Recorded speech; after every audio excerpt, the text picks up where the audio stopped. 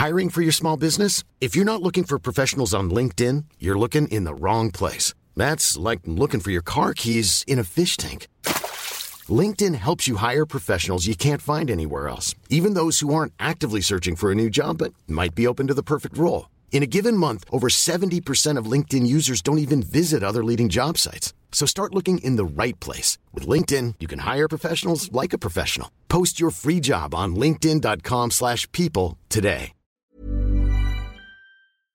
Do you know a student getting ready to go to college? Or are you looking at going back to school yourself? The Woodward Hines Education Foundation and the Get to College program help more Mississippians get to and through college to get certificates and degrees that lead to meaningful employment. They offer free college planning advice, including hands-on FAFSA completion assistance through in-person or virtual appointments. Visit gettocollege.org to learn more.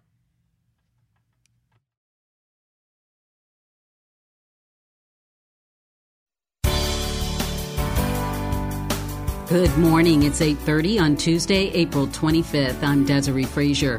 This is Mississippi Edition on MPB Think Radio. On today's show, multiple organizations file lawsuits against the state of Mississippi over legislation they call unconstitutional. Then, a recent Supreme Court ruling makes public defenders more accessible for those who can't afford an attorney. Plus, the curator of an upcoming exhibit at the Mississippi Museum of Art reflects on the gulfs among us. This is Mississippi Edition on MPB Think Radio.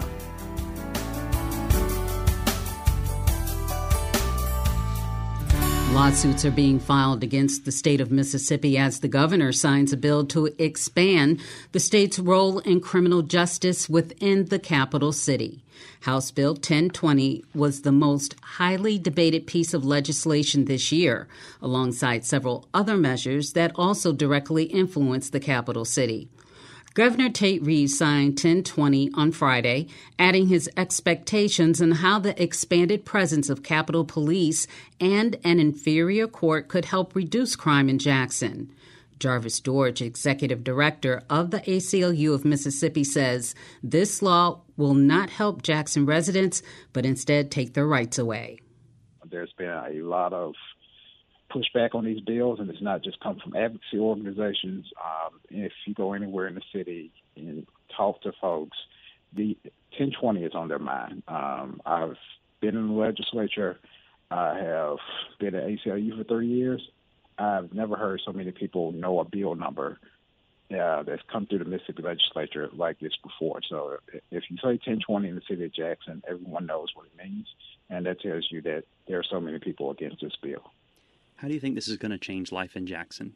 I think going forward, you're going to have citizens of Jackson feeling like they don't have a voice. You're seeing that in a lot of other cities that state legislatures are essentially acting like an authoritarian government by going into cities that have either progressive leadership or doing anything that they don't like and kind of taking over or preventing those cities from being able to govern themselves. So I think that's one thing you're going to see on the implementation of this bill.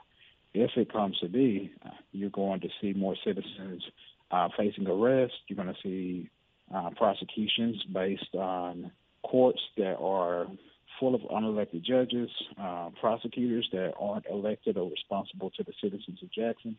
All of that's going to be going on, and you've got to be, fearful that you've got a court system and legal system set up that is unresponsive to the needs of the citizens in that area. We've seen a lot of different versions of the bill go through the legislature this year, a lot of back and forth between the House and Senate and lawmakers who represent the city of Jackson. What are your thoughts on what the bill eventually came to be?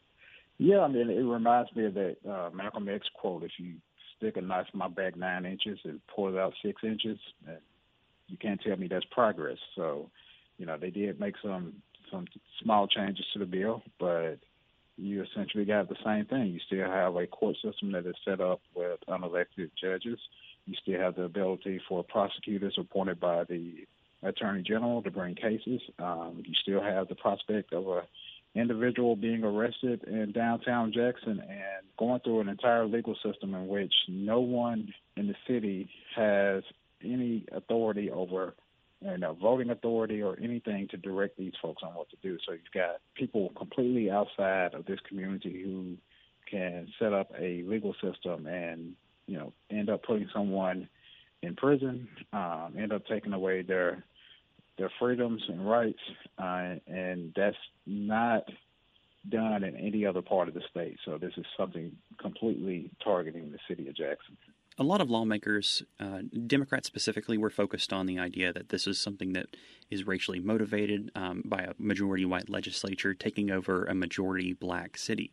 Then on the other side, you had Republicans claiming that Democrats were making this into a race-baiting issue. Wanted to get your thoughts on that. How do you think this fits into Mississippi's longer history of racial discrimination and targeting of black communities? I'm 100% in the belief that if this is a majority white community, this bill doesn't get passed. There's no way that the legislature passes a bill like this if Jackson is 83% white. That's just not, based on everything that I've seen happen in that legislature, it's just my time, I cannot see anything like that happening.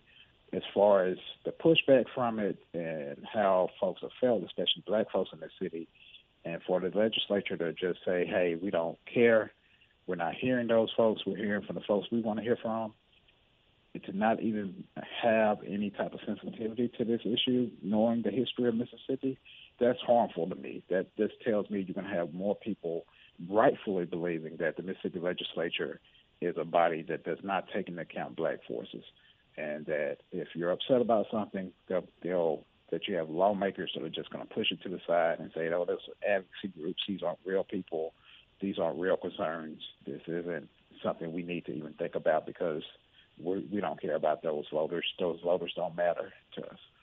Jarvis Dortch is the executive director of the ACLU of Mississippi, one of several partnering organizations to file action against the state yesterday, alleging the collection of Jackson bills undermines the rights of local residents.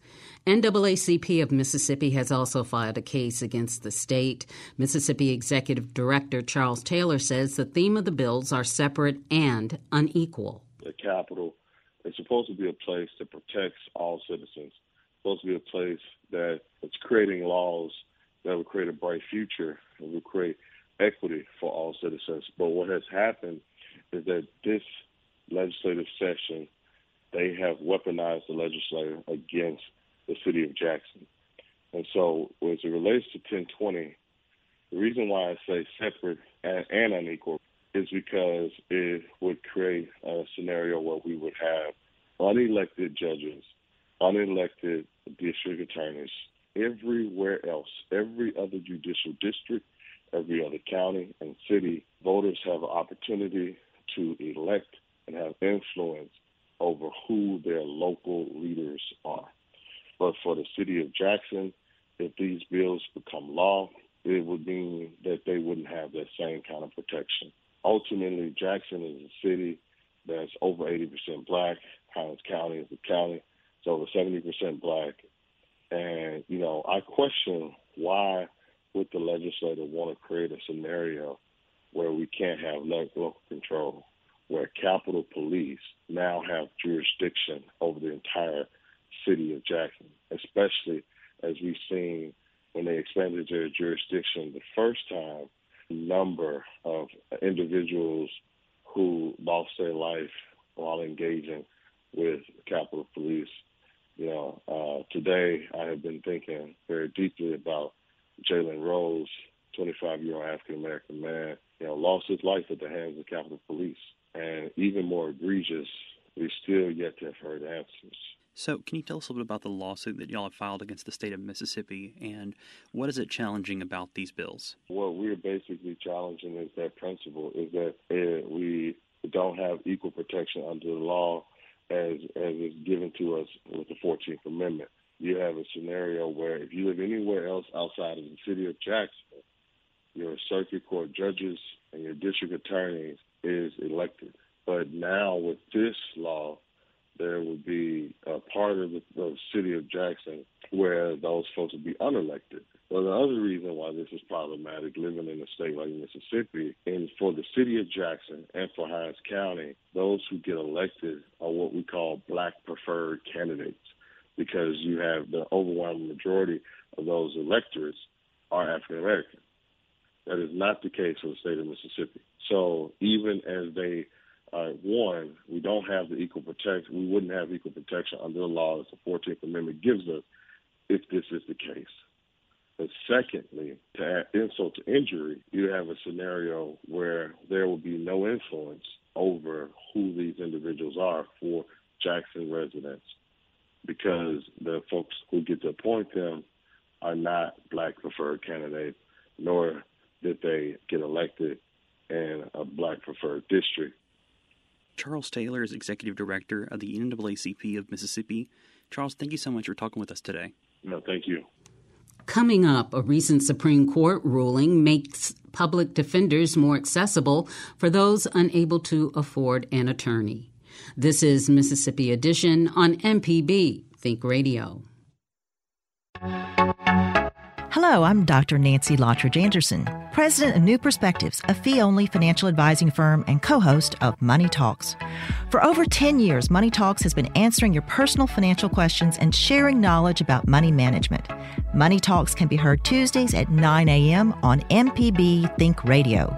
Podcasts can be found on our website, money.mpbonline.org, or on your smart device's podcasting platform. This is Mississippi Edition on MPB Think Radio. I'm Desiree Frazier.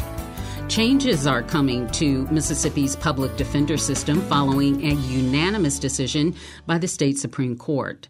The ruling will impact thousands who cannot afford legal counsel and who spend months or even years awaiting trial.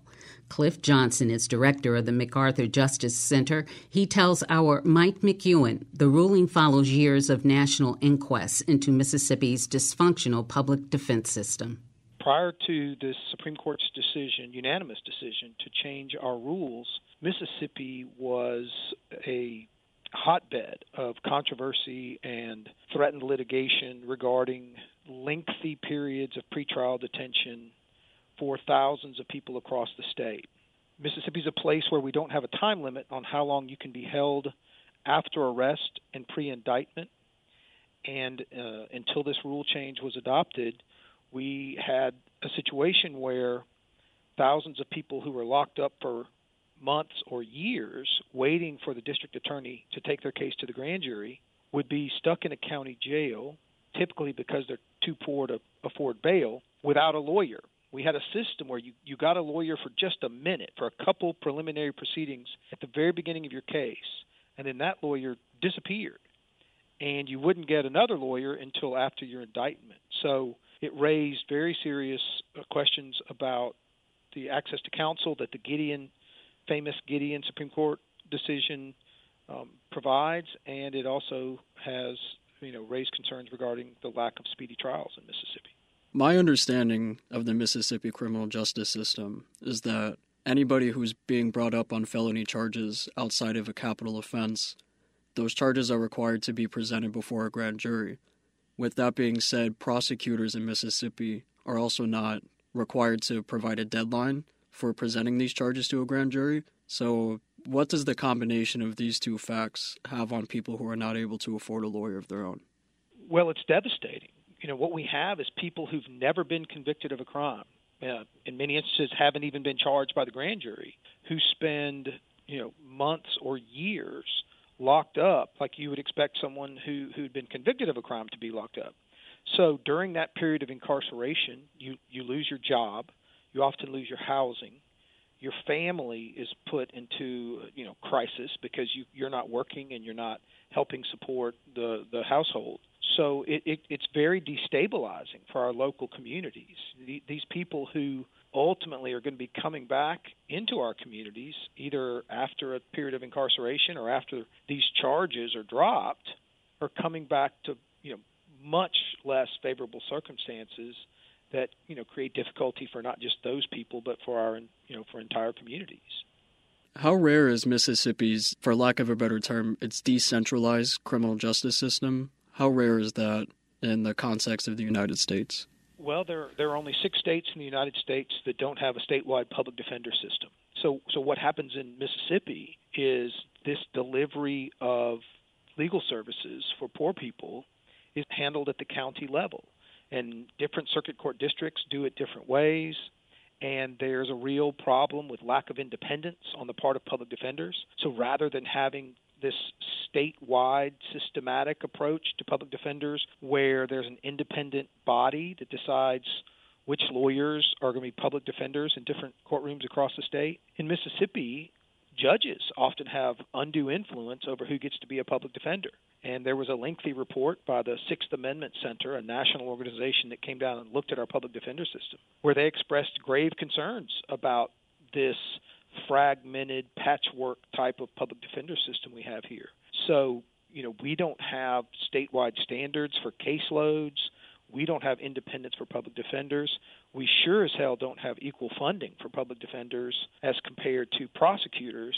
So, our system, despite this new rule change about which we're very excited and for which we've been working for years, our system still has a long way to go. I often think of it in terms of equality of arms, the notion of, let's give public defenders what they need to be funded and supported in the same way that prosecutors and police departments are. And, that remains part of our objective. Independent public defenders with adequate funding to protect people's liberty in a manner that complies with the United States Constitution. And people are entitled to that. Losing your liberty is a big deal. Could you talk a little bit about the process in terms of getting this rule reviewed by the state court and ultimately changed? So people have been talking about the dead zone for some time now. This issue, the state public defender, Andre Degree, has raised this point over the years, and our office at the MacArthur Justice Center here at Ole Miss Law School, we started gathering data that we posted at a website, msjaildata.com, that showed thousands of people locked up because they were too poor to make bail, and started writing media pieces, op-eds, and having stories come out highlighting individuals who've been held for long periods of time pretrial. We estimated the cost to local counties, the tens of millions of dollars this lengthy detention cost local counties across Mississippi. And ultimately, we pushed for and worked with people in filing a motion with the Mississippi Supreme Court proposing this change that would end the dead zone once and for all and eliminate this gap. That motion was taken up by the Criminal Rules Committee of the State Supreme Court. They then passed it along to the court en banc, all of the judges on the court, and it passed 9-0. And I think one thing that's important to point out is, that those 9 justices don't always rule the same on cases. They come from different backgrounds and points of view. Then they unanimously adopted this rule change. The people who wrote comments in support of the rule change when the Supreme Court invited people to chime in came from across the political spectrum. You had the Cato Institute. You had a former United States Attorney General, Mike Mukasey, who was appointed by George W. Bush. You had the Sixth Amendment Center. You had more liberal organizations all chiming in, the Ole Miss Law School, MC Law School, all chiming in to say it's time. It's time to change this practice, and it's time to end the dead zone. So at a time when we're very divided about so many things, I think people should be encouraged because people took a good hard look at this issue over time and realized that it's just not right. People were getting hurt unfairly, and we all agreed to make a change. So, at a time when we're so deeply divided, I think this is a bit of good news. Coming up, curator of an upcoming exhibit at the Mississippi Museum of Art reflects on the gulfs among us. This is Mississippi Edition on MPB Think Radio. Classical, jazz, indie, blues, folk, bluegrass, whatever you call your music. Find it on MPB Music Radio on mpbonline.org or the MPB Public Media app or on an HD radio. This is Mississippi Edition on MPB Think Radio. I'm Desiree Frazier. 15 Mississippi artists make up this year's Invitational at the Mississippi Museum of Art. Curated by Katie Foyle, Associate Curator of Contemporary Art at the Detroit Institute of Arts. The creations in this year's invitational reflects on the theme, Gulfs Among Us. It's a collective response to a series of ever-widening gulfs between people and communities, humans and the environment, the interior and exterior self. Foyle shares more on the exhibition and how she came to select the 15 artists involved. I spent a lot of years living and working in New Orleans, and so I already knew the incredible art being made all across the Gulf South region. But what really stood out to me about the artists that we've included in the show is the way that they brought together some really interesting thinking about social and political issues today. A lot of them are dealing with questions around race and representation, around the environment and the climate crisis, around issues that are affecting Mississippi as well as the world, and using their art as a way to help us think through or better understand what's happening and also propose solutions. In talking about these artists, do they have to have a great deal of experience in terms of years, or can they be novices? What are the requirements? There are really no requirements other than that they live in or work in Mississippi. And in this year's invitational, we have young, very emerging artists in their 20s, as well as much more established artists. So the idea is really to represent a broad cross-section of the city of the state, to pull artists from all across the state, not just from Jackson or the larger cities, as well as to engage artists from across different points in their careers. And when does this take place? So the exhibition will be on view from June 10th to September 17th at the Mississippi Museum of Art. And as I said, there's 15 artists in the exhibition, and the event will have an opening reception for members of the museum on June 8th. One of the amazing things that will happen at the event on June 8th is that we will award a fellowship. So each of the artists that have been selected to participate, all 15, are eligible to apply for the Jane Crater Hyatt Artist Fellowship, which is a grant of up to $20,000. It'll be awarded to one artist, selected by myself as well as members of the Mississippi Museum staff and Jane Crater Hyatt herself. So, in addition to the opportunity to be part of the catalog, to be part of the exhibition, there's also this chance to win this big award. Why did you want to be a curator? I have always loved art, and I've experimented with so many different forms of art over time. And for a long time, I thought I wanted to be an artist. But what I discovered as I was working is that what really inspires me is the opportunity to think about art and history together, to think about working with artists to address and think through social issues, to respond to our moment. And I found so much power and purpose in the chance to work with artists to realize a vision and to work with a lot of different kinds of artists in many different places and think about the relationship across and between them. Working with artists, nothing personal, but, that art field and writing field, we tend to be kind of temperamental at times. How do you deal with the various personalities and how they feel about their work and you trying to work with them on that?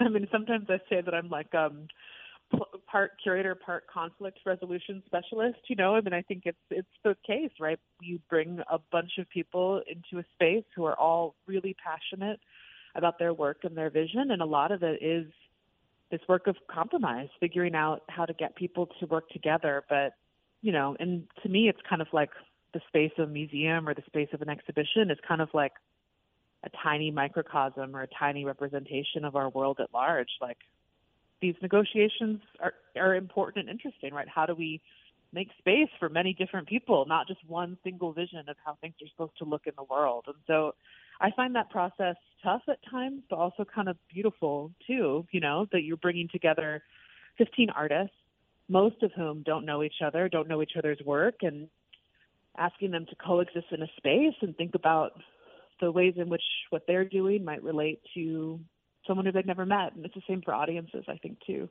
It's going to be a really beautiful show, and we're very excited to have people from across the state come and see some of the incredible marketing made by artists from the region. Well, it's been a pleasure speaking with you. Thank you. You as well. This has been Mississippi Edition on MPB Think Radio.